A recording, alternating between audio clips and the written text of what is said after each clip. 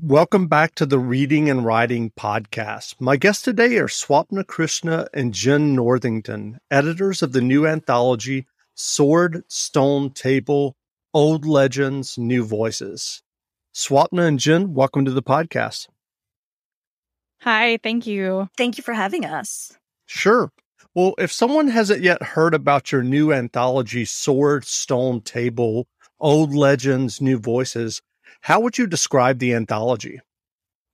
Jen, you want to take this one? I was like, since it was originally Jen's idea, so I usually let her answer this question. That's fine. Sorry, Jeff, for the awkward pauses that you'll have to edit out. Yeah, so it is, as the title would imply, a collection of King Arthur and Knights of the Round Table and Camelot retellings from voices and authors who you might be surprised to see retelling them. We did our best to put together a really broad range of genres of authors from different backgrounds and races and ethnicities and marginalizations, and sort of told them, go have fun. Who do you want to write about? What do you want to do? And the result is this anthology. That's great. Well, do you remember the original idea or impetus that led you to working on and editing the anthology?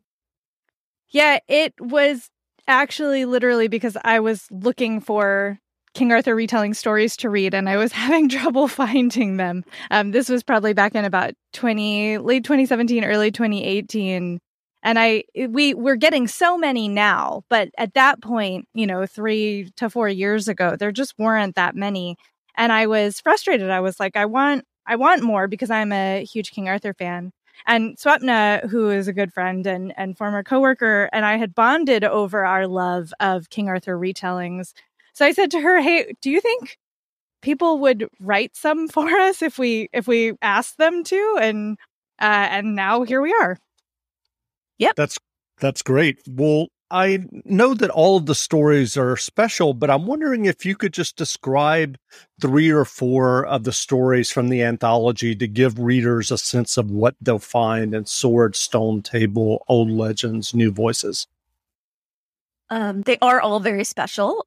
And Jen and I are very unable to pick favorites because they are they're all just very unique and incredible in their own ways. But off the top of my head, just a few stories that jump out at me, and this is just kind of random, so I'm not picking these because they're my favorites. Sure. They're all my favorites. So Anthony Rapp, who is known for his role in Rent, Star Trek, he's on Star Trek Discovery, made a fiction debut in this anthology, and he wrote a story set during the AIDS crisis about a gay couple, one of whom is in the hospital. And Merlin shows up, and it's this very just bittersweet exploration of kind of the feelings and, the difficulty associated with that time period and what the gay community was going through at that point. And with some interesting magic that asks very interesting questions. And then there's, Maria Dahvana Headley, who just recently did an incredible translation of Beowulf, wrote a kind of a muckraking journalism story about kind of this incredible family. I don't even know. Jen, please jump in because I feel like there's so much to Maria's story that I'm not going to get, but it's kind of set in the Gilded Age Midwest, and it's just this. It's a very unexpected story told through this lot of items discovered. And it's kind of this mystery about what happened and putting, kind of making connections from all the items discovered. It's super creative. Alexander Chee wrote a story set on Mars. That's a retelling of Sir Gawain and the Green Knight, which is, in the, news right now because of the Death Hotel movie. And Set on Mars, which, not something you traditionally expect from Alex Chee. And then Sylvia Moreno Garcia wrote a fantastic story that's kind of the Lady of Shalott, but set in a future Mexico City. Yeah. Gosh, there are so many stories in it. I know, like I'm just like these describe a few. We also have a coffee shop AU for fans of that form, where an Elaine sort of realizes she's caught in a story while working in a coffee shop in London. Lancelot shows up and hijinks ensue.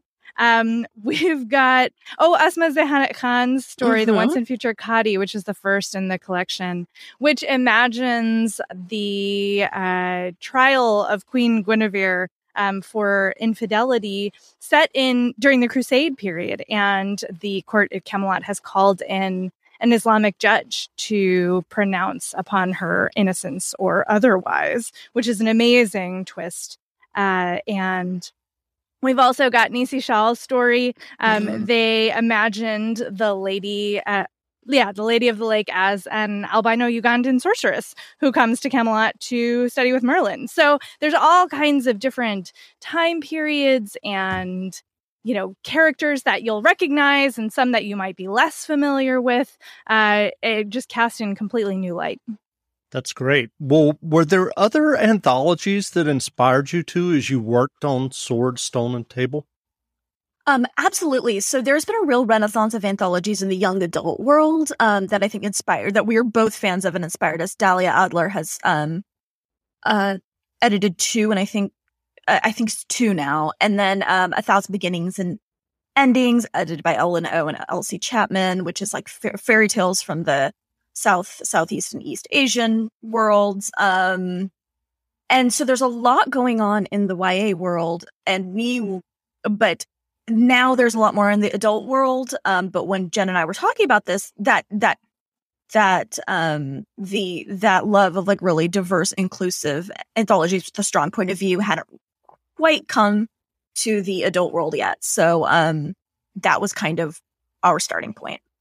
Sure. Yeah, there's 2 adult anthologies that I specifically have been a huge fan of that really inspired me, and those are New Sons by Nisi Shaw, which is getting a second installment, which I could not be more excited about, and then The Djinn Falls in Love and Other Stories, which is edited by Jared Shurin and Mahvesh Murad. When it came out, I was just completely bowled over. And those 2, I think, have been living in the back of my head, as well as the young adult anthologies that's what mentioned. So I definitely feel like we are part of I don't know if movement is the right word, but we're certainly part of a continuum of editors and authors taking, fresh looks and new approaches to things that maybe they're original works, maybe they're retellings, but we're seeing a lot more of this kind of thing, and it's so exciting to be a part of that.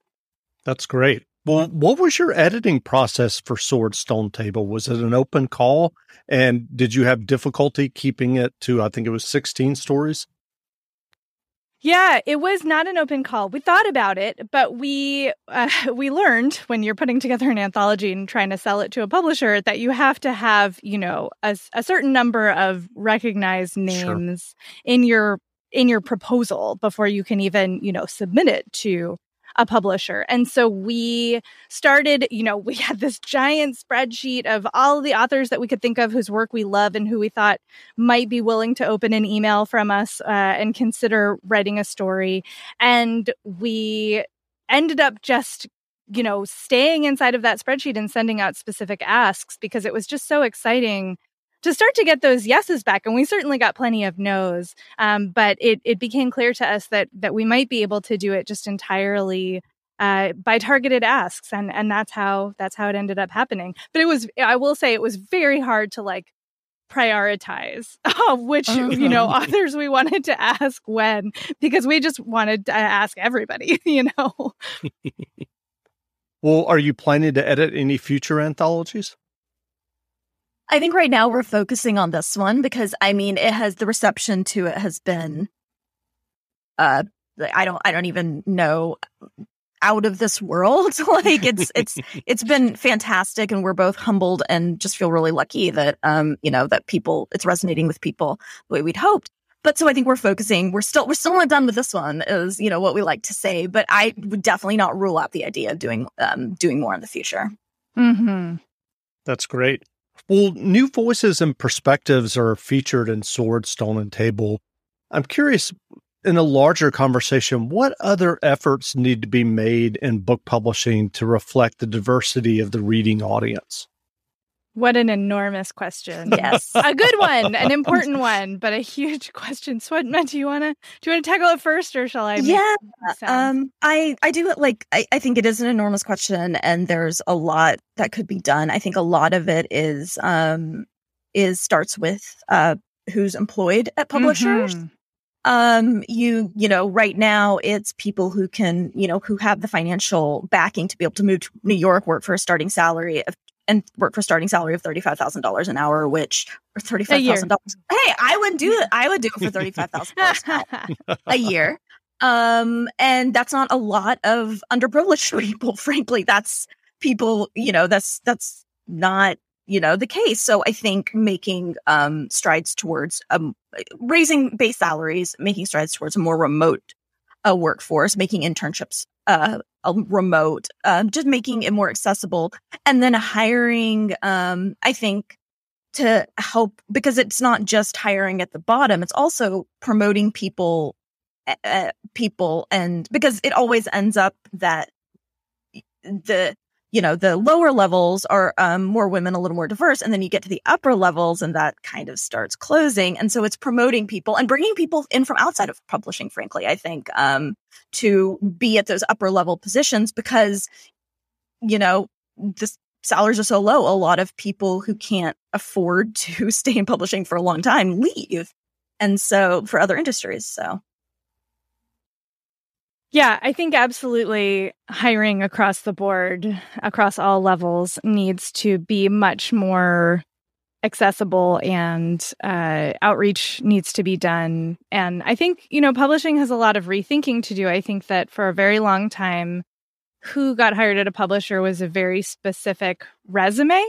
And I don't know that has served us well. I mean, Swapna and I have been in the book industry for a long time. I got my first job at an indie bookstore in 2004 and has basically been here ever since in various capacities. And I think that, as much as I love all of my contacts and the people I've worked with over the years, and I'm including myself here, did have a very particular kind of resume. And I think that when you need mealtime inspiration, it's worth shopping Kroger, where you'll find over 30,000 mouth-watering choices that excite your inner foodie. And no matter what tasty choice you make, you'll enjoy our everyday low prices, plus extra ways to save, like digital coupons worth over $600 each week. You can also save up to $1 off per gallon at the pump with fuel points. More savings and more inspiring flavors make shopping Kroger worth it every time. Kroger, fresh for everyone. Fuel restrictions apply. When you need mealtime inspiration, it's worth shopping Kroger, where you'll find over 30,000 mouth-watering choices that excite your inner foodie. And no matter what tasty choice you make, you'll enjoy our everyday low prices, plus extra ways to save, like digital coupons worth over $600 each week. You can also save up to $1 off per gallon at the pump with fuel points. More savings and more inspiring flavors make shopping Kroger worth it every time. Kroger, fresh for everyone. Fuel restrictions apply. Maybe we've pigeonholed ourselves in that sense, and we need to wake up and start thinking more outside of the box. I mean, publishing as an industry has had to weather huge changes, right, over the past year and a half with COVID. But even before that, publishing has been struggling.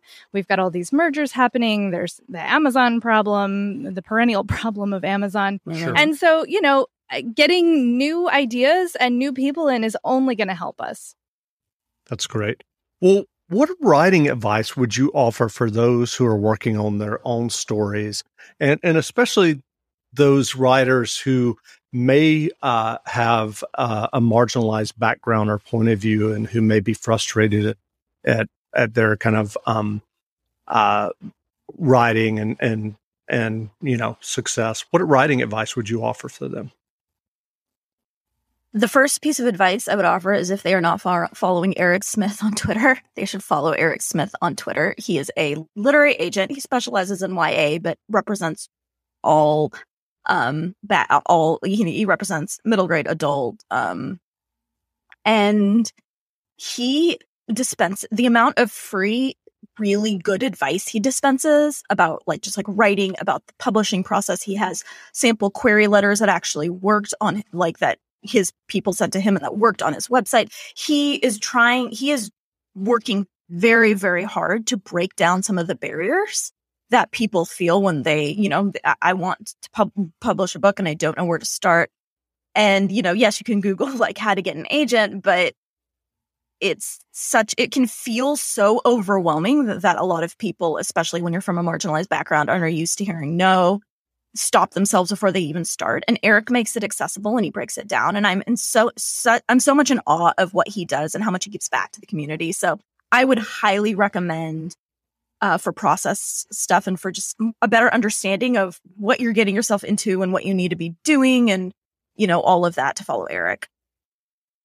Yes, Eric is great. I think I have 5 million thoughts. I'm trying to condense them into something bite-sized. I mean, I think, first of all, it's very important to remember that publishing is a small numbers game, that, very few people can make a living as a writer, solely as a writer. Very few people get published their first time out, whether it's in a literary magazine or, in a anthology, or if it's, selling a book. All of those things, the odds are against you in a lot of ways. And so I guess I would encourage everybody to try to stay realistic and not be discouraged by the fact that it is rough, and to try to, look around to see what you're loving reading and where that's coming from, and use that as a sort of guide to where do you want to direct your efforts. Because, if you're noticing that there's a lot of great short fiction coming out of Faya Lit magazine, for example, and maybe that's where you want to submit, or, it's poetry and you're looking at some of these amazing poetry journals that are out there now, or you see anthologies, look for the publishers, look for the authors and editors, and dig around and see, how they are doing what they're doing. And again, there's a lot of luck involved, and there are a lot of connections involved in the publishing process. So I hope that people will not get too discouraged when they start to hit the roadblocks that sort of inevitably come up for writers who are just starting out. Sure. Oh, and join a local writers community if you have one. If there is one, join it. It is, they're very valuable for a lot of reasons. That's great. Well, what novels or stories have you two read recently that you enjoyed? Gosh. So right now I'm reading Elatsoe, which is by Darcy Little Badger, and is a YA novel in the sci-fi fantasy realm. And it's just so interesting. I can't even, it's sort of like an Apache contemporary Nancy Drew murder mystery with supernatural elements and a ghost dog. It's hard to describe, but it's really doing things that I just have not seen somebody do before, which I'm really loving. And then in terms of other things I'm reading right now, I just started Folklorn by, I should have Angela Mi Young-hur. Yes, thank you. Oh my God, that book. It's so intense. It's really I'm going to have to be reading it very slowly because it's sort of, I can only stand the tension level for a couple of chapters at a time, but it's incredibly beautifully written. I am seconding the recommendation for Folklorn. That might be my favorite book of the year. It is very intense. And I read it during, a lot of the attacks on Asians in the U.S. And so it was very, very, it's a very intense book. I just finished this book called My Sweet Girl by Amanda Jayatissa, who is a Sri Lankan American writer. And this is a psychological thriller that divides between current day San Francisco and the main character's childhood at an orphanage in Sri Lanka.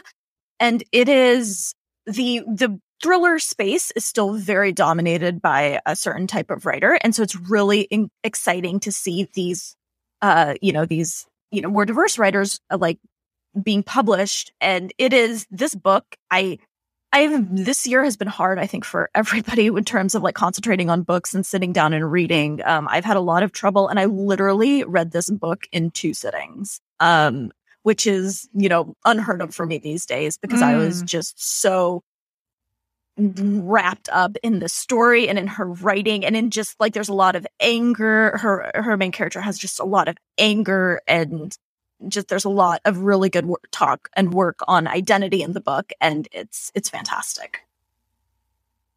Wow, that sounds great. Well, where can people find you two online if they'd like to learn more about you and your anthology Sword, Stone, Table? So I am on a couple of places. I'm on Twitter and Tumblr as Jenn IRL, JENNIRL.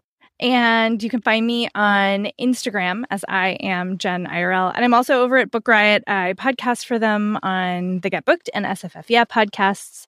And yeah, that's most of my stuff.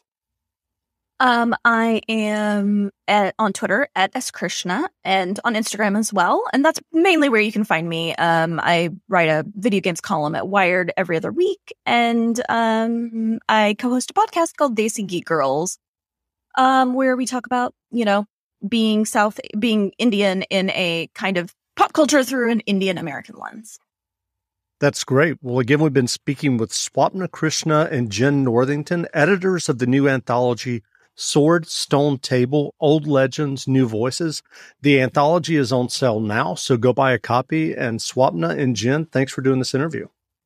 Thanks you so much. Great. Thanks a lot. Now, stay tuned for a brief excerpt from the audiobook of Sword, Stone, Table, available from PRH Audio, wherever audiobooks are sold. It was the summer of 2018, and we were sitting in Swapna's living room. Swapna was pregnant with her first baby, and Jenn was bursting with an idea for an anthology. Where are the gender-bent Arthur stories? Jenn asked. The race-bent retellings, the queered ones. We couldn't easily find them, and we thought it just might be possible that not only did other people want them, but also there were folks out there ready to write them, or who maybe already had. As this collection came together over the past few years, it's hard to believe we've been working on it for so long. It's been exciting to discover the published stories we missed and to see that we weren't alone. There's been a renaissance of bent Arthur retellings that we devoured. Even more electrifying for us are the authors who said yes when we asked, then proceeded to write stories that have blown our minds, knocked our socks off, and made our hearts grow too many sizes to count. Each writer puts their own unique spin on a bit of Arthurian legend. One of the unexpected joys of editing has been watching the resonances develop among them, especially when none of the writers really knew what anyone else was working on, except for barest details, character, general time frame, maybe genre. These stories have cousins and siblings the authors aren't even aware of. Once. Roshani Chokshi and Sarah MacLean deliver atmospheric stories heavy with longing and bursting with romance, albeit in very different ways, both giving voice to strong women we've fallen in love with. Asma Zianath Khan and Nisi Shawl bring the wider world to Camelot in ways that blur its boundaries and elevate the storytelling to something larger and more global. And Daniel Lavery and Sive Doyle make us laugh, make us cry, and give us two queer couples that absolutely deserve to be canon. Present. Then there is Maria Davana Headley, who finds the Arthurian overtones of a muckraker in late 19th century America. Wabgisha Grice and Alex Segura both incorporate baseball into their reimagined Arthur, but in very different ways. In one, a pickup game on a reservation leads to an amazing discovery. In the other, a washed-up minor league player finds help where he least expects it. Anthony Rapp finds magic in the throes of the AIDS crisis, while S. Zainab Williams explores that intangible search for belonging through a lonely girl in Singapore. Jessica Plummer and Preeti Chibber both consider how it might look if a legend made itself known in modern life, with very different consequences. Future. No Arthurian collection would be complete without a look forward, and Silvia Moreno Garcia brings us to a near-future Mexico City in a story both eerie and prescient. Ken Liu takes us even farther out, into a universe in which identity shifts from one moment to the next, but past mistakes can haunt you forever. A little closer to home is Alexander Chi's story, set on our neighboring planet and contemplating public versus private personas, secrets, and games. This collection has been a privilege and a joy to curate, and has shown us just how much room there is to play. We hope that you'll enjoy these stories as much as we do, that these stories are merely the tip of the iceberg for inclusive Arthurian fiction. Everyone deserves to see themselves on the page, and even if you don't find your specific identity within these stories, perhaps you'll see some small part of yourself inside these characters and these old and yet entirely new legends.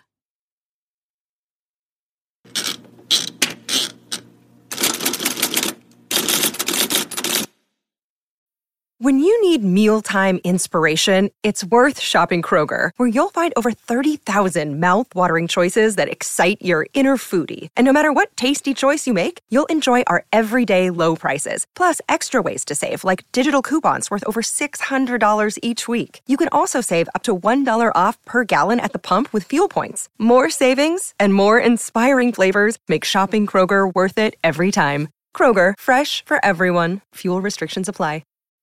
When you need mealtime inspiration, it's worth shopping Kroger, where you'll find over 30,000 mouth-watering choices that excite your inner foodie. And no matter what tasty choice you make, you'll enjoy our everyday low prices, plus extra ways to save, like digital coupons worth over $600 each week. You can also save up to $1 off per gallon at the pump with fuel points. More savings and more inspiring flavors make shopping Kroger worth it every time. Kroger, fresh for everyone. Fuel restrictions apply.